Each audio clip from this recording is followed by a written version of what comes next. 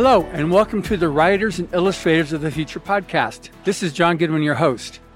Today we're at DragonCon. First day, it just started, and the crowds are amazingly enthusiastic. So if you hear any large crowd sounds, it's because there's a very large crowd making lots of sounds. So today's guest is Illustrators of the Future judge, who I first met him, and then Writer of the Future winner, and now published novelist Lazarus Chernick. Welcome, Lazarus. Hello. So, good morning. Yeah, so it's you've been on this podcast 2 or 3 times before, but this is the first time now, actually, as a published novelist. You were when you won the Rise of the Future, you were here, but now as a published novelist. Yes, it's exciting.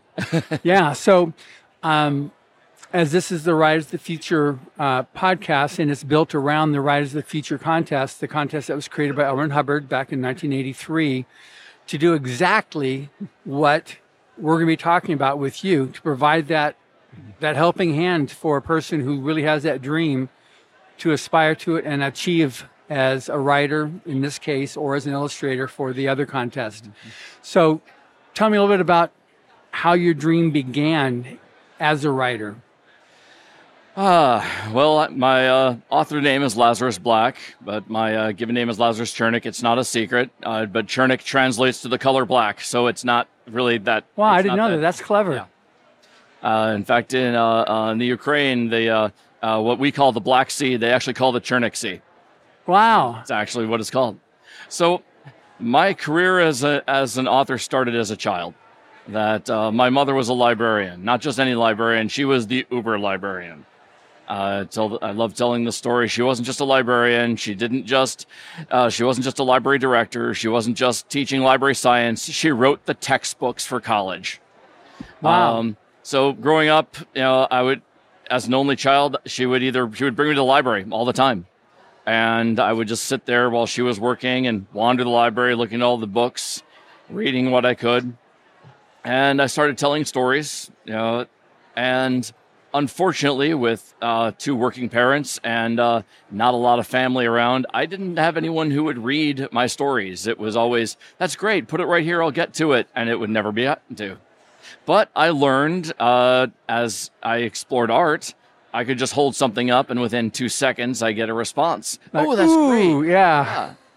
So that sort of led me down a different path, and I ended up going to art school, but I was always writing, always creating, always telling stories, playing role-playing games forever, and then eventually had a decent career in advertising, still role-playing, still telling stories with all my friends, always in the back of my head, a little bit of a dream that I would like to do this forever. I would like to actually get the world to hear my stories. And finally, about 5-6 years ago now, I'm getting lost on my timeline, that we got involved with the Illustrators of the Future competition. Right. And I had never heard of anything like that. Certainly nothing that was legitimate. Right. Lots of, pay-to-play type of contests. A lot of, people do all this work and, we might consider you for something as long as it's exactly what we're asking for. And that wasn't right. Also, I wasn't certain about, who was judging. But when I met the judges, Rise of the Future, and met Larry Niven and met Robert Sawyer and Kevin J. Anderson and Brandon Sanderson, and went, oh, this isn't just any contest. These are people who are, they know what they're talking about. Mm-hmm. And I thought, well, this is pretty cool. But I didn't voice too much about it. But my wife turned to me and said, it's time. You've been talking about it, thinking about it. It's time for you to just start writing. And the contest is anonymous, but I still approached David Wolverton at the time. And I said, might be interested in doing some writing. And he just turned to me and said, well, yeah, go ahead. And as silly as that sounds, as just off the cuff, considering how much negativity is out there in the world for anyone who wants to try something new or try something creative, especially, I want to be a writer, everyone thinks they can write.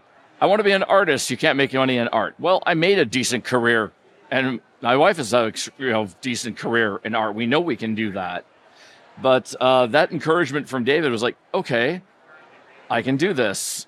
But he asked me, well, what do you want to do? I said, well, maybe a short story a month. He's like, well, then you have an anthology in a year. That's a good plan. I'm like, okay, that's a great idea. And then my wife actually approached Joni, the manager of the contest, and she said, well, it is an anonymous contest. Could Lazarus submit? And Joni said, well, she thought about it, hemmed and hawed a little bit, and then remembered that L. Ron Hubbard is a photographer and an artist, as well as a writer and a pilot, and all these other billions of things that he did in his life, and things that I've done many, many different things in my life.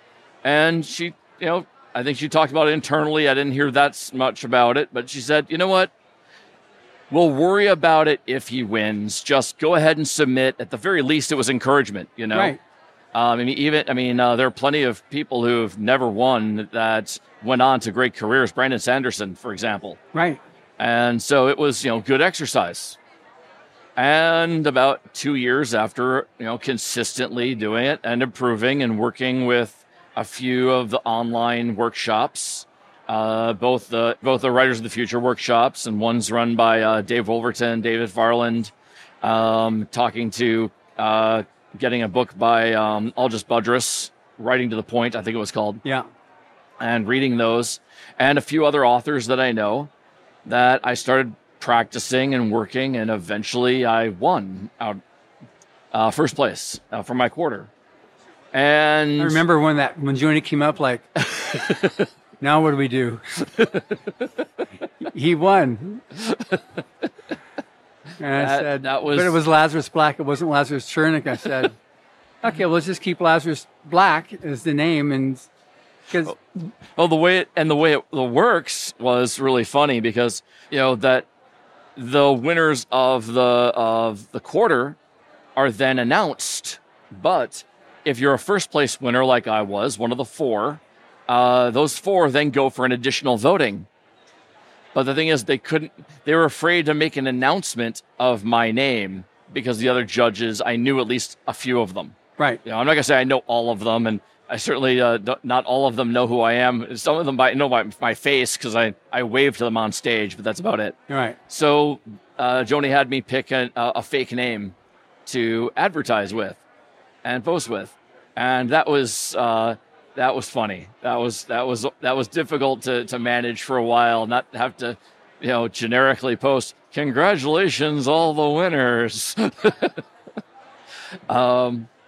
And then I was allowed to promote it. But the most important thing for my career is that I'm a perfectionist. As an artist, I rose to a level where I teach other people how to do things correctly. I teach the software, I teach design, I teach theory, color theory, I teach drawing, and a whole bunch of other things.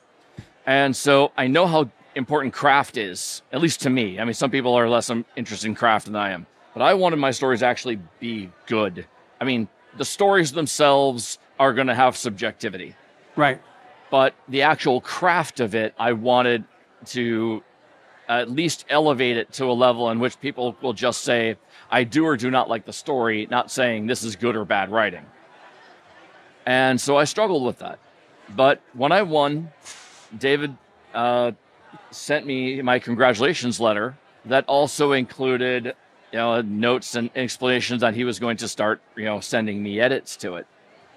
But the email he sent to me, and I spoke with Mary since his passing, and she's allowing me to share this private communication.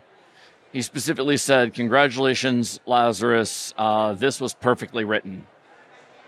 And coming from David, who is one of the preeminent writing teachers in the world, especially for genre fiction, really meant something to me.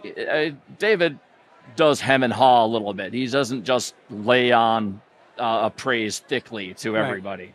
Right. But I took that honestly, and I said, okay, now I can knuckle down and say, I've reached a point in which someone of note thinks that I'm there. I can now put it to create what I really want. leading up to that, I had been working on a novel, on and off. And I wrote the first novel. I wrote the novel all the way through. It became this one. And I wasn't happy with it. I sent it off to some readers. I even paid a couple professional authors to read it for me. And they had decent reviews. But more importantly, I was asking about the craft. And all the beta readers said, oh, my craft was fine. And I knew that was not correct. Right. So I then rewrote the novel from scratch. Learning. Now, this is urban. We're talking about. This became this one. So was it always called The True Dragon of Atlanta? Was that your original concept? So it was. And it's urban fantasy. It was intended to be a standalone, and written and designed to be a standalone, called the Bell of the True Dragon. And you'll see at the bottom of it says here, Part 1, The Bell of the True Dragon. Right. It is a standalone novel, even though it says Part 1. Right. Because the character still lives at the end of it. Sorry, spoiler. And, she can have more adventures. Right. But it's not serialized specifically. It's not a Monster of the Week story. It's. You put at the very end, and I'm not going to say what it is, but you put something at the very end which sets up for a book 2.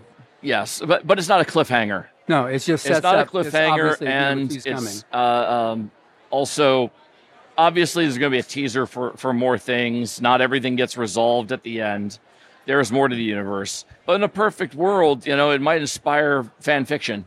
Honestly, people love doing those things. So if there's something that if I write every single book as a standalone, but with a few little teasers, if I end up only writing 1, 2, 3, 4 books, I'm not going to fall into R. Martin's conundrum or any of the other authors where people are complaining that's not finished. It's like, go ahead. You could write some fan fiction for it.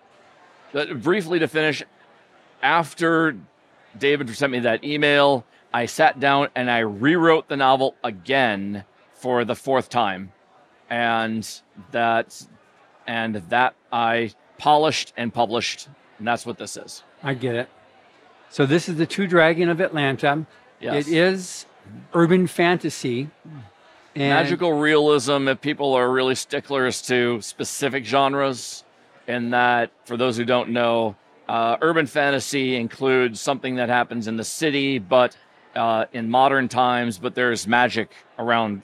Magical realism is often described as the main character, the magic is not obvious at the beginning, and you follow the main character's journey to discovering that it exists. So it's sort of like the real world, but then there's this underlying theme to it. I get it, yeah. And what's interesting, too, is we're here at DragonCon in Atlanta, where this story is situated. And I want to say that's coincidence, and it really is, but it's pretty cool coincidence. Part of the reason why I changed the title was because Bell of the True Dragon was as accurate as it was, didn't evoke a lot. The True Dragon of Atlanta has the theme of it, the true, as urban fantasy with the dragon, and it has a setting of Atlanta. It says everything, and I hate to sound like I constructed it, but the True Dragon of Atlanta was always part of the story. I just, led with it on book 1. Sure. And the cover description: escort, thief, liar, friend, sister, mother, dragon, goddess. And it's just interesting how she really is all those things there, and how that transition occurs.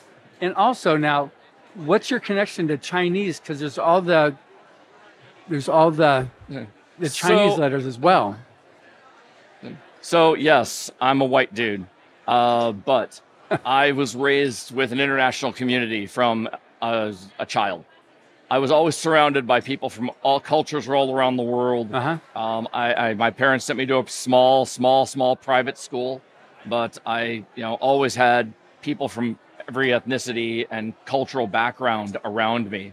And I just feel comfortable with that. So I lived in New York City. And I moved to New York City because I loved having that multicultural background. And so having a lot of friends of various different cultural backgrounds, I learned a lot. Also, in storytelling and studying urban myths and past myths that I don't just read the encyclopedia. I actually go back and will find the books written from that culture, maybe translated and with the Icelandic sagas. I actually learned Old Norse to read them in the original, and there's so much rich material there to work from, and there are comparisons. Mm-hmm. I wrote this story for my children. It has a message, a meaning. It has something that I feel is important that I wanted my children to know, and I think a lot of people would appreciate. There is a common Western theme I could have applied to it that would have meant something similar, but it would have been too obvious, too on the nose. People would have gotten it within the first page, and they just kind of would have gone, Right. It would not have been as interesting. But by using all these Asian American, Chinese American themes and bringing in myths from Asia that most Western readers are not going to be familiar with, it's all fresh. It's all new. Right. It also, because it's fantasy, I get to play on the concept of that's what it was written, but this is what it really is. I placed in Atlanta because I needed a location that would encapsulate the danger of what's going on. Now, this is not really Atlanta. It's a novel. It's fiction. So if anyone reads the book and has said, this doesn't sound like the Atlanta I know, like this alternate universe, it's a little bit different. But at the same time, every city is going to have their little dark side to it. Right. So this is Atlanta with a dark side. And also by having the main character as pretty much an outsider in almost every single possible way, it allows me to explore all those different aspects of the entire milieu. Right. That was amazing with May, who's the principal character there. I mean, she's quite the personality and personalities, and but how the resolution of May at the end was quite fulfilling, and it's interesting too how so many broken characters. It's like, wow, who became the good guys at the end? Yeah. Every character needs to have a growth. Yeah. They need to have a reversal. They need to have growth. They need to end up as someone different than they began. And that transformation is really what struck me and what I wanted to tie in.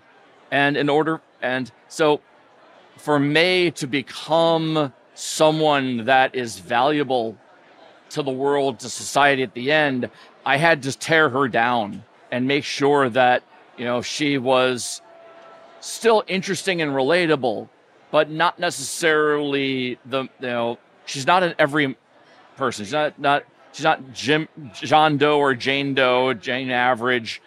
She has specific quirks about her that are unique and different, and I think interesting to engage with.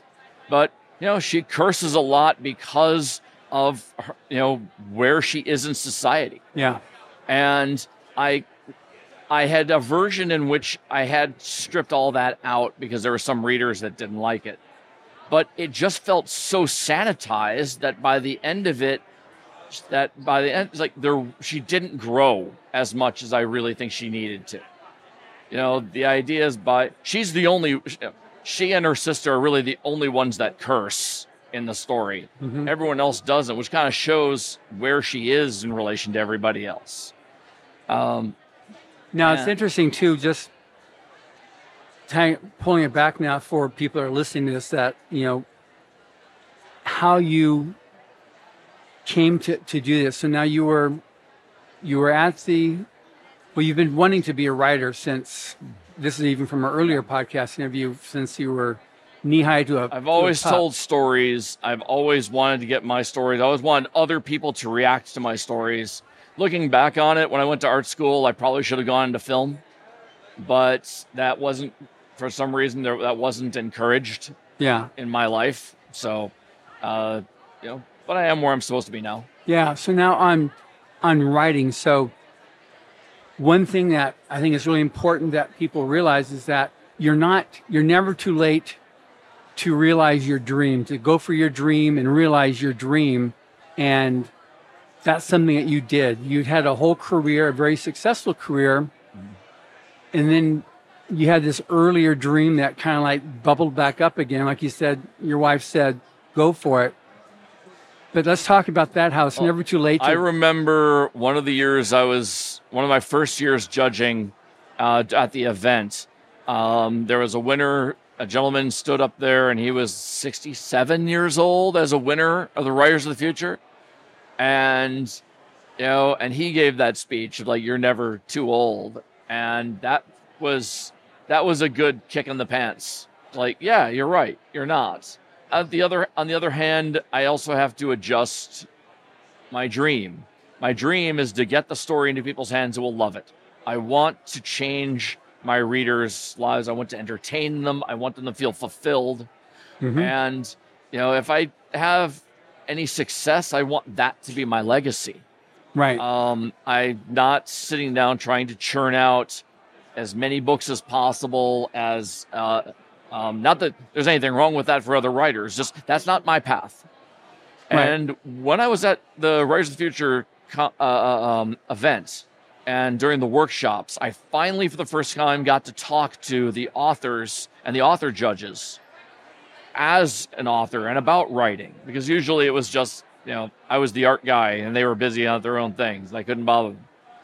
And everyone had their different path of success. And I noticed that the different writers that were winners that we were all together, each one of us had a slightly different path to take.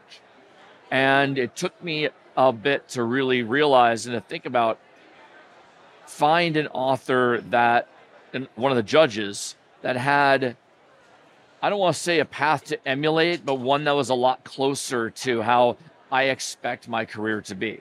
Right. I mean, Dean Wesley Smith is an awesome person. I am not going to write a book every 2 weeks.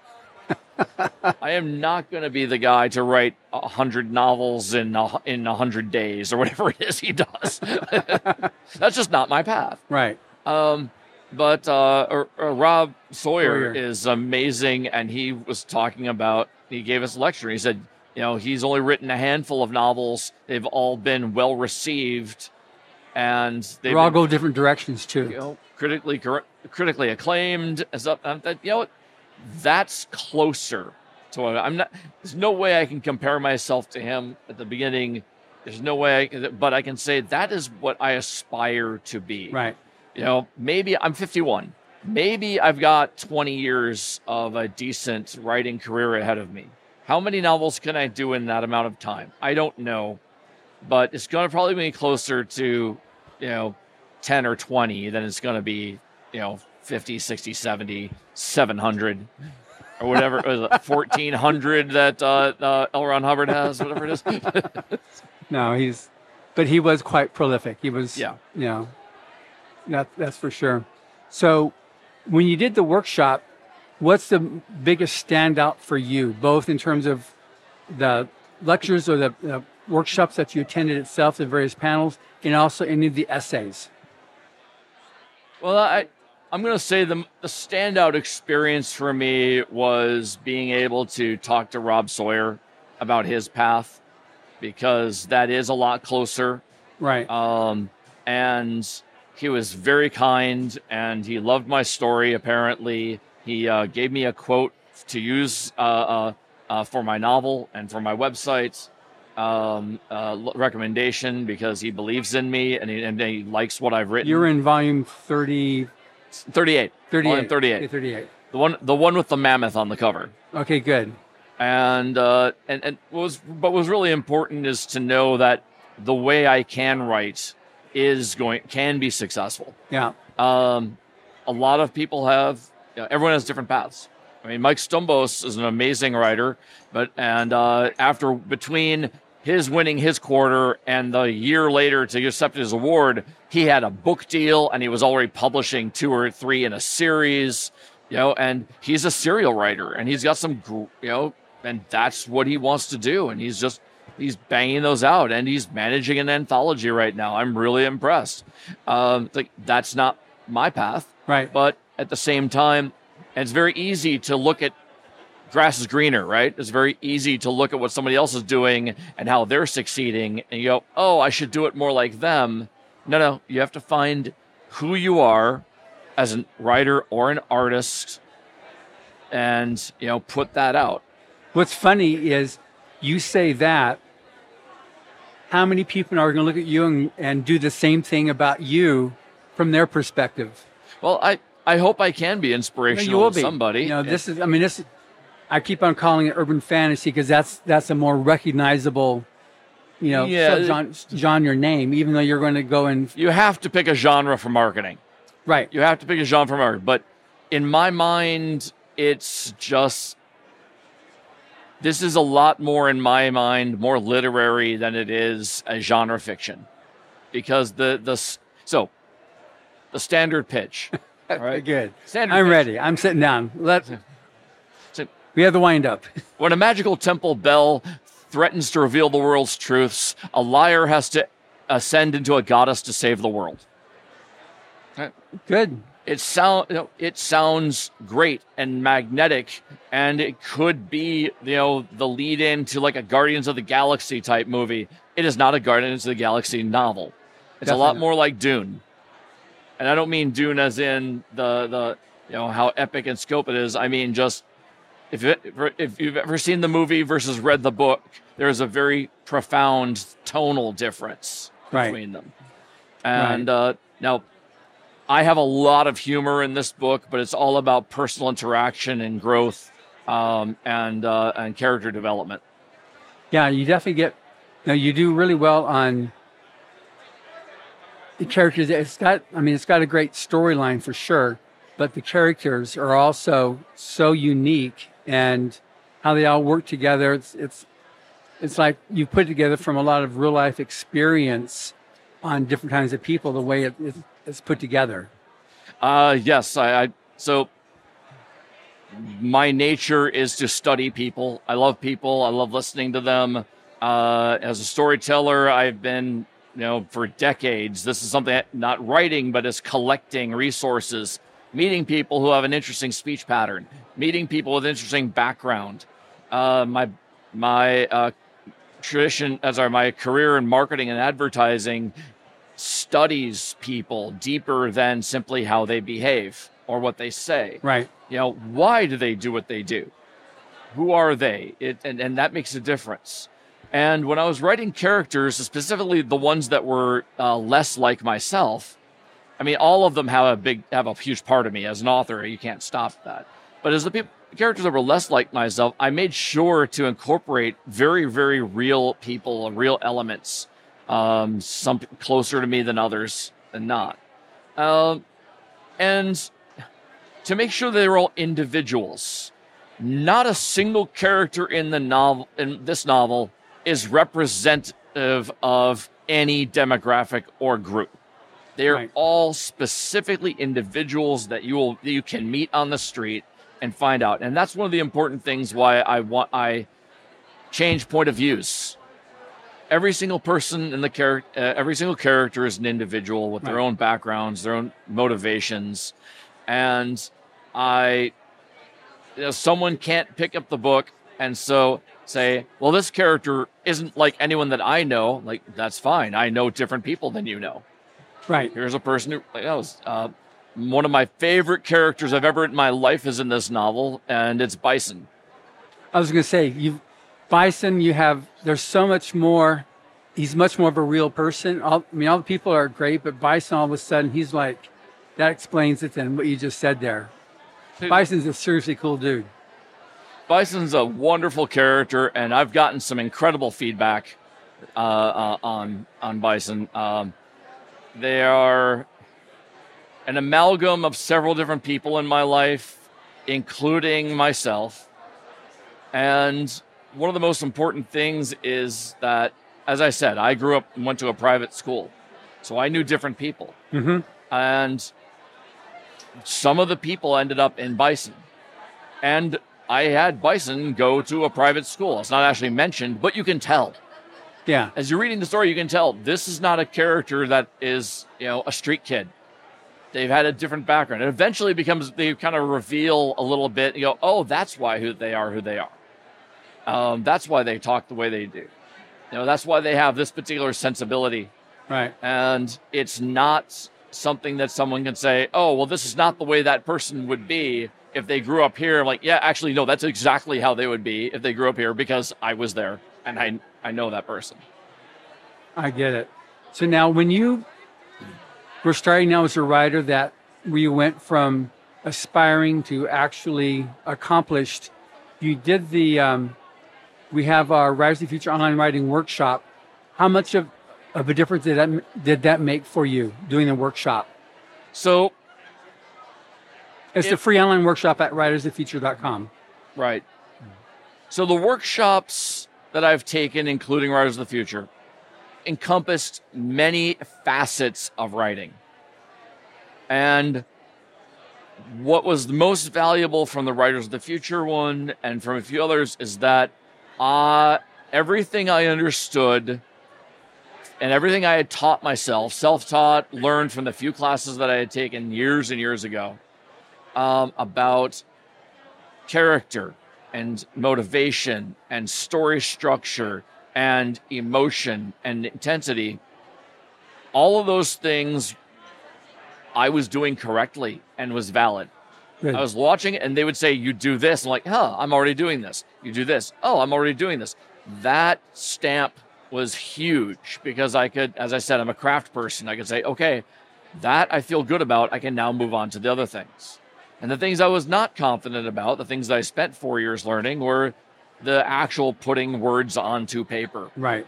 And, I really enjoyed Tim Powers and Orson Scott Card's presentations about characters and stories.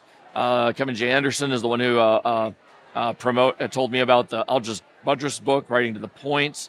And reading Right at the Point about the 7-point plot reminded me of 20 years ago, 25 years ago, when I was taking screenwriting courses. And they described it slightly differently. I'm like, oh, so this all does go together, and this is how it works. So I think that anyone who wants to go and watch these things, I can tell you that it absolutely ties into what other people are saying around the world. However, they do give it a stamp of approval from their level of success. Right. It's hard to sometimes take advice from people who do not have that level of success. Yeah, it becomes the blind leading the blind when it's... Exactly. Yeah. The blind leading the blind is something that's very, very common in the arts in general, unfortunately. Yeah. I mean, just especially in writing where you've got teachers will teach, okay, so this is how you do it. They themselves are not published as an author, or they did the pay to play.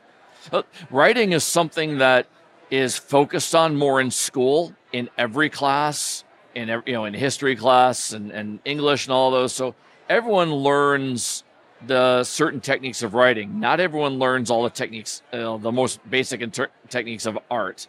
So in order to get any good at art, you really need that hard, focused, dedicated lessons. Like at art school. At art school, or at least, you need to be taught. You need to actually read the manuals. Someone needs to show you exactly what is going on. And you need that for good writing as well. And there are a lot of people who are writers that they learn the basic techniques and they have great ideas and they go out and immediately start, and they eventually decide that they want to put things together. But they're at a point in their lives, like I was, in which there was no one to talk to. I couldn't afford to just turn around, set my family aside and say, I'm going to go to college now. Right. I need to find resources that would teach me these things. And I found some writing groups. I found a few workshops. And the workshops really are absolutely critical to my success and probably other people's in the future. You really need to know what you're doing. Right. There are reasons for things. They're not just, I think it should sound better this way. Good. Yeah, that's one thing that several of our judges, and definitely L. Ron Hubbard said too, is a writer needs to write in order to build, their own voice.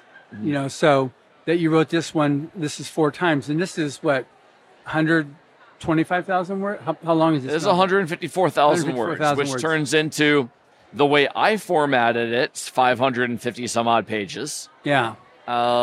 With, plus illustrations that I did myself. Plus gorgeous cover. I didn't do the cover. The cover is by Chris Casciano. He's amazing. My wife found him.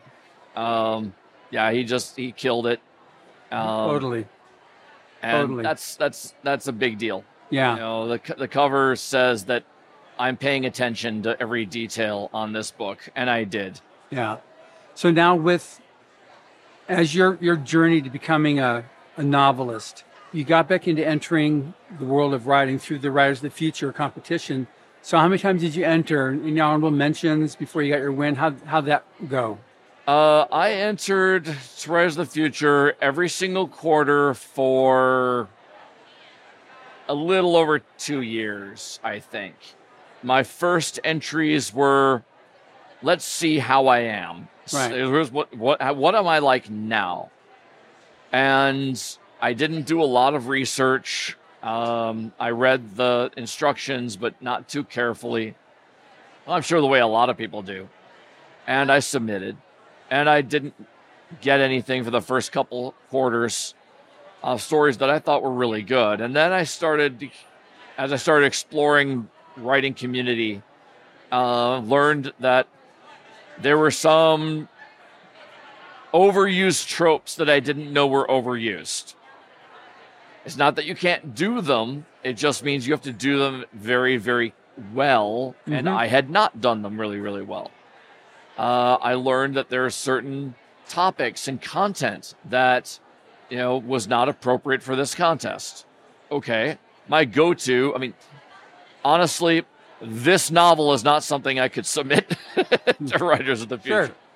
Sure.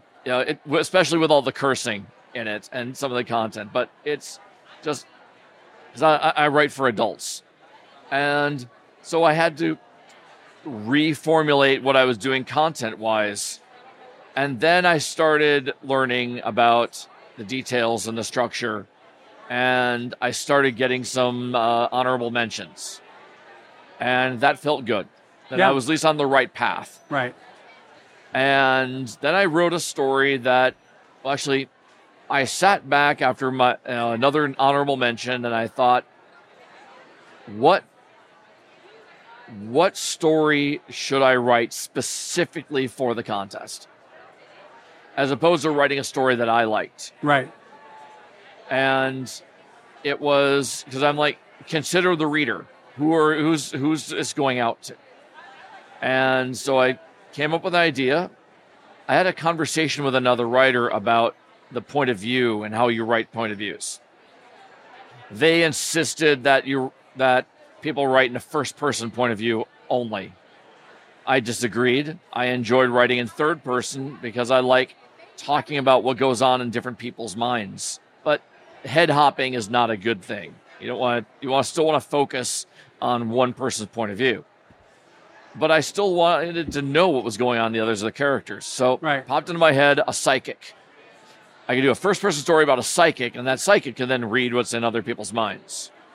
And I thought, okay, well, what can I do with a psychic? Well, what's the most extreme thing that I could do with a psychic reading people's minds? A poker game. That is the ultimate bluffing game. I thought, oh, that's kind of boring. Well, what if everybody at the table is a psychic?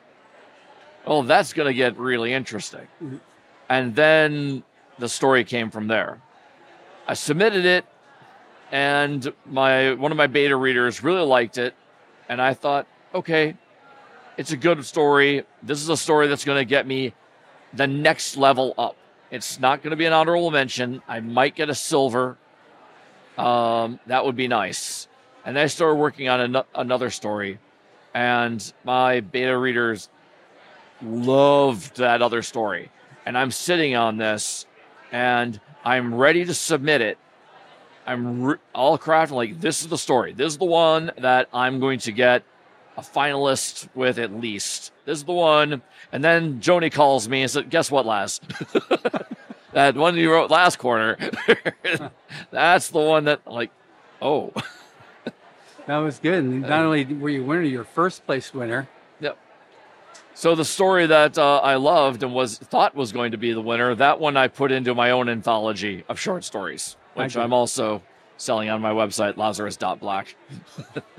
Good. So now, again, for the aspiring writer, you're going to have the subject of self-doubt. You're going to have the self-doubt and other people reminding you that you needn't give up your day job. How do you deal with that? Both of those concepts. Well, this advice applies to both artists and writers.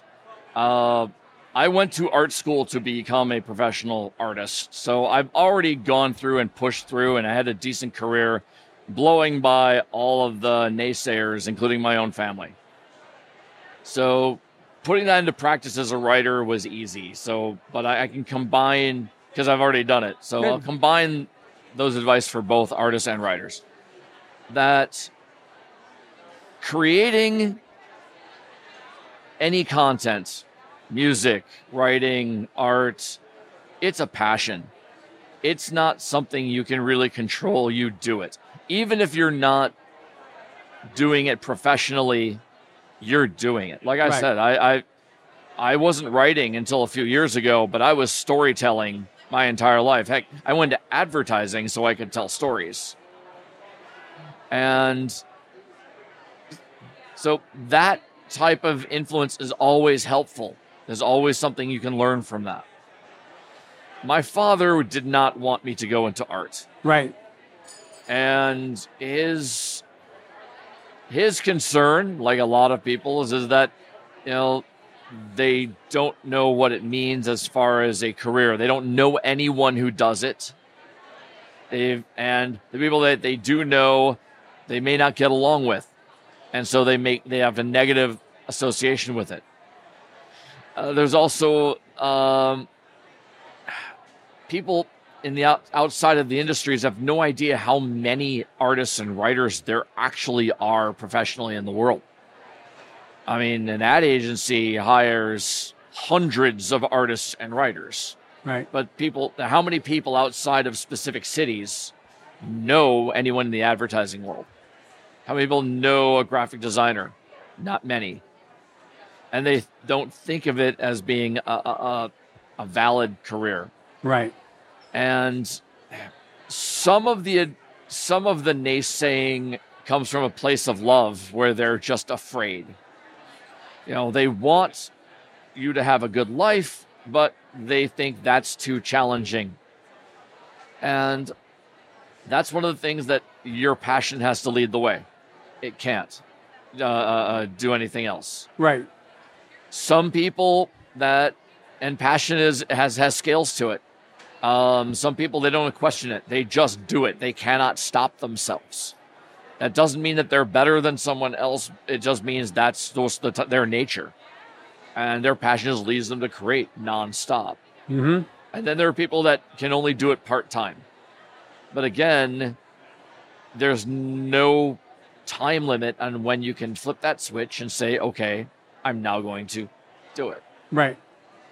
I know two people growing up that were both incredible musicians,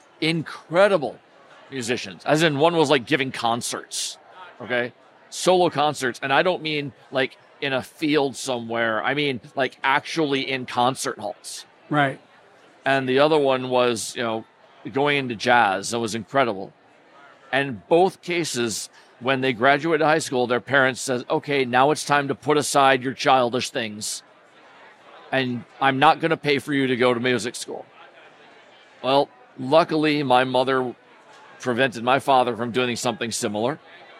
There are going to be people that interrupt you, that are trying to stop you. You just have to put your own faith in yourself. And that's where the challenge is between doubt and faith. There's a concept going on lately that's become popular, and that's imposter syndrome. Right. Imposter syndrome means different things to different industries. For people in acting, performing, in music, whose jobs are dependent upon selling tickets and people constantly approaching them, their performance, each individual performance, is their art form. And if suddenly something happens and people turn around and say they refuse to come to your show, well, then your career can be over. Right. People with that have an imposter syndrome in which they have a doubt in what they're doing. They doubt their connection to their audience, and they doubt that they're going to have a career tomorrow. Because that can actually happen. In other fields, this doesn't work the same way.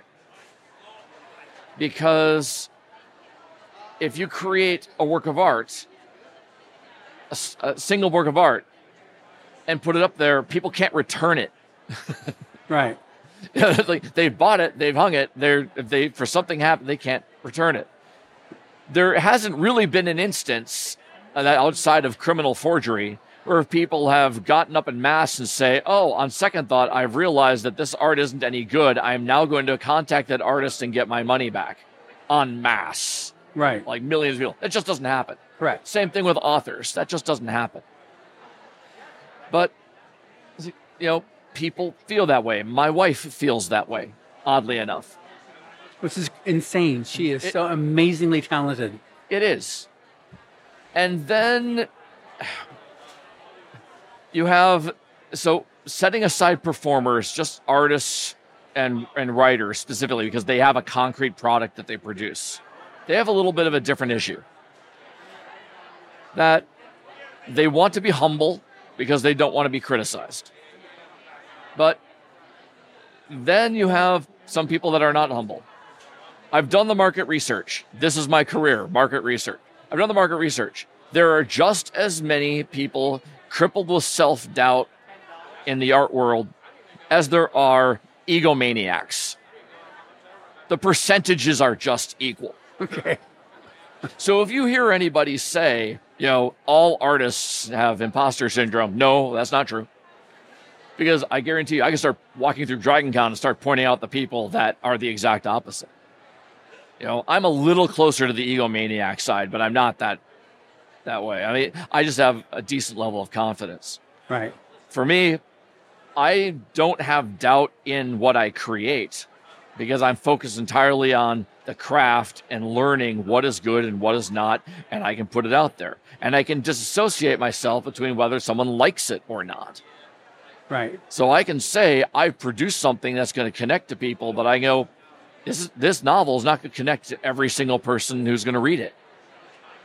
That's not a reflection on me.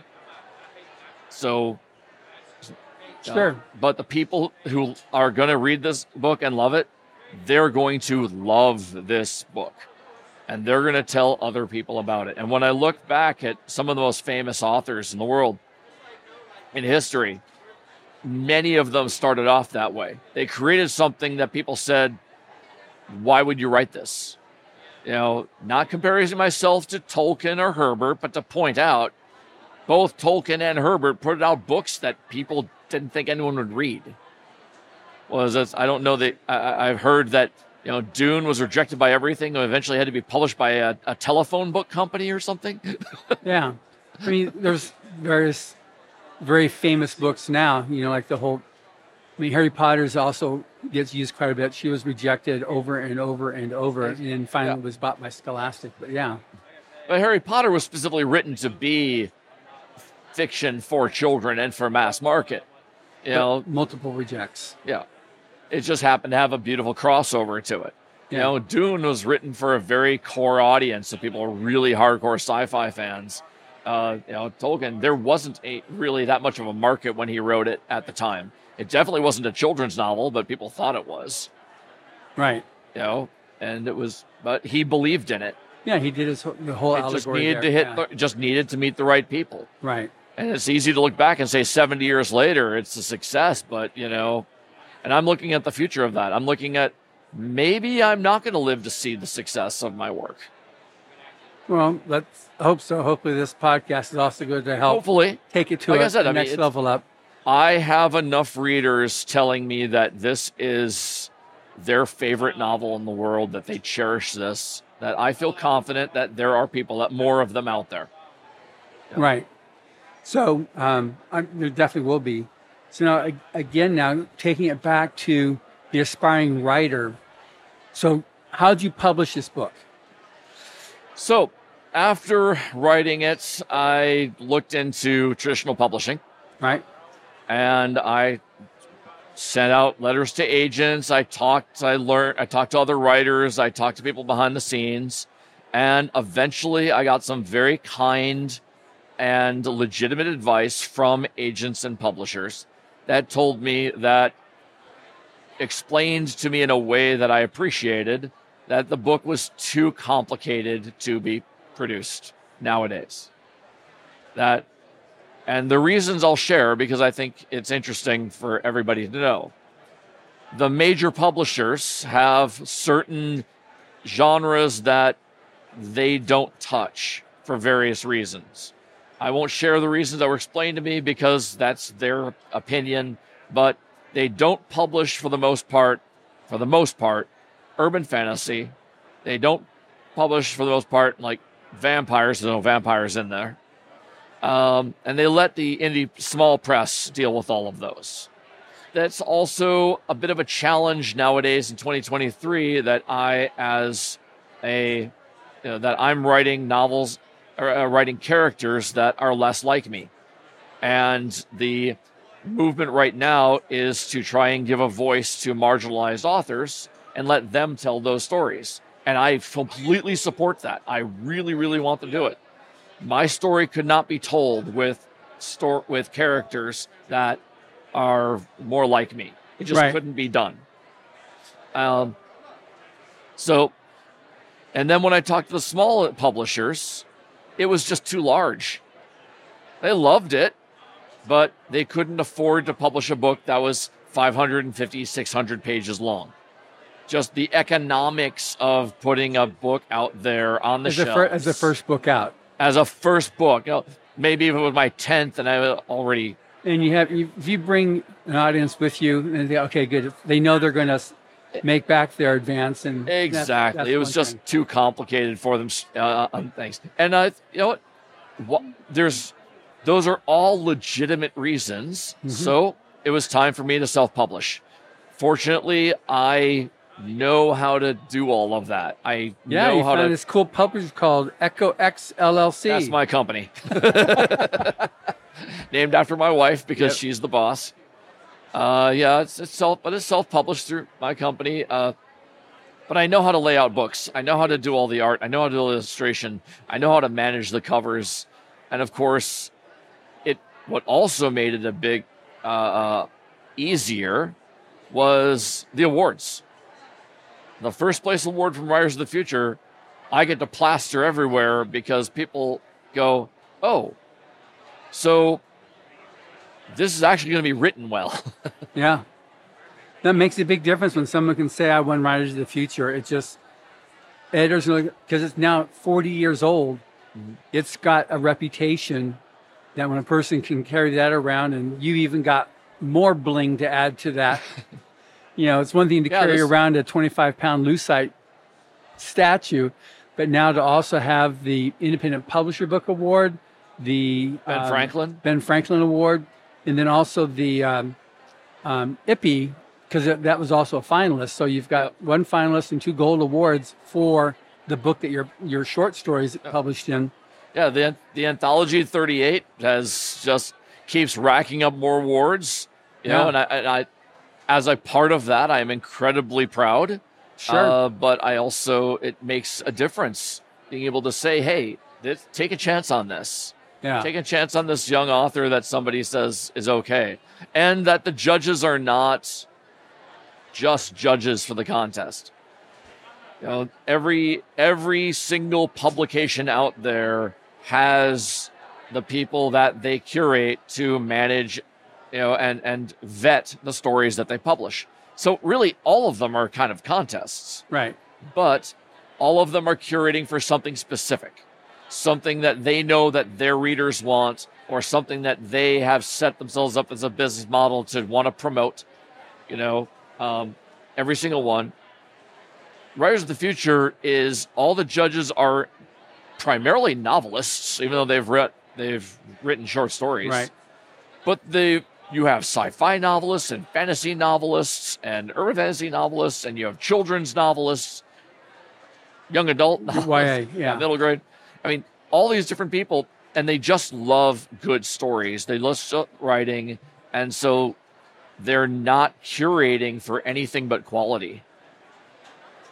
And one thing too that this contest is about was set up, again by L. Ron Hubbard, was to provide that for the future of speculative fiction, future science fiction and fantasy, because the whole idea of paying forward is something that the judges all along, going all the way back to the original judges, like Frank Herbert, the creator of Dune. His son's a judge now, but Frank Herbert was one of the first judges. And Todd McCaffrey.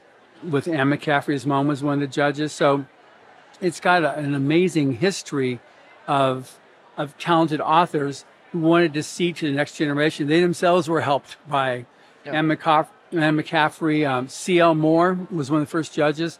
She had an amazing letter she wrote to L. Ron Hubbard, who helped her way back when she was starting her career.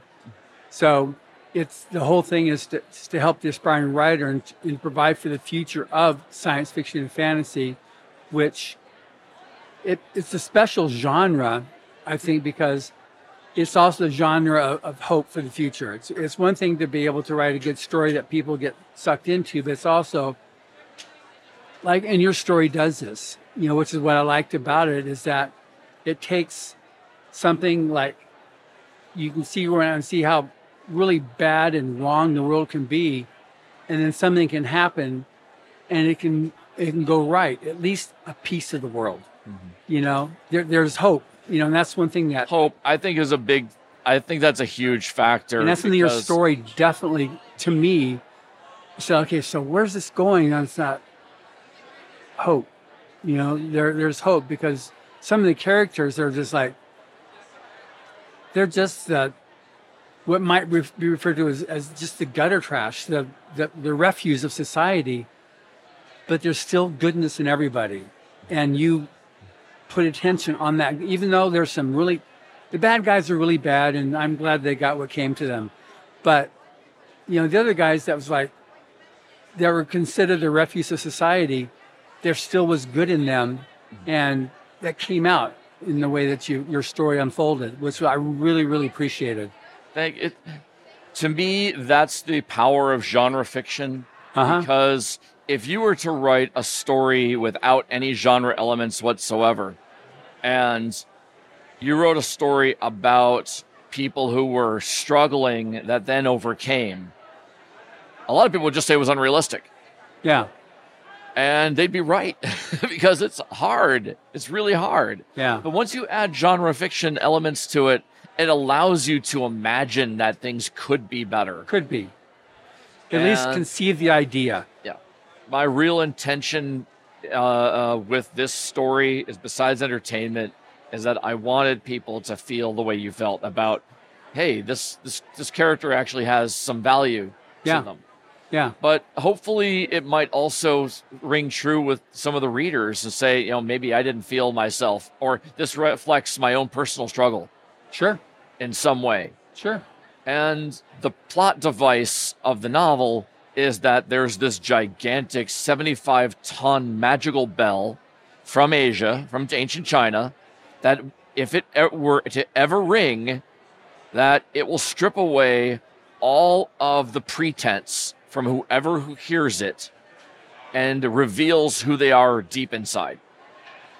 And that's a terrifying thought for most people. Yeah. And so in order for that dichotomy and that to actually have power in the story, the reader has to understand who these people are and who they think they are and their own personal motivations. And so I have to jump into their heads to see and follow them and how they feel about themselves in order for that to make sense.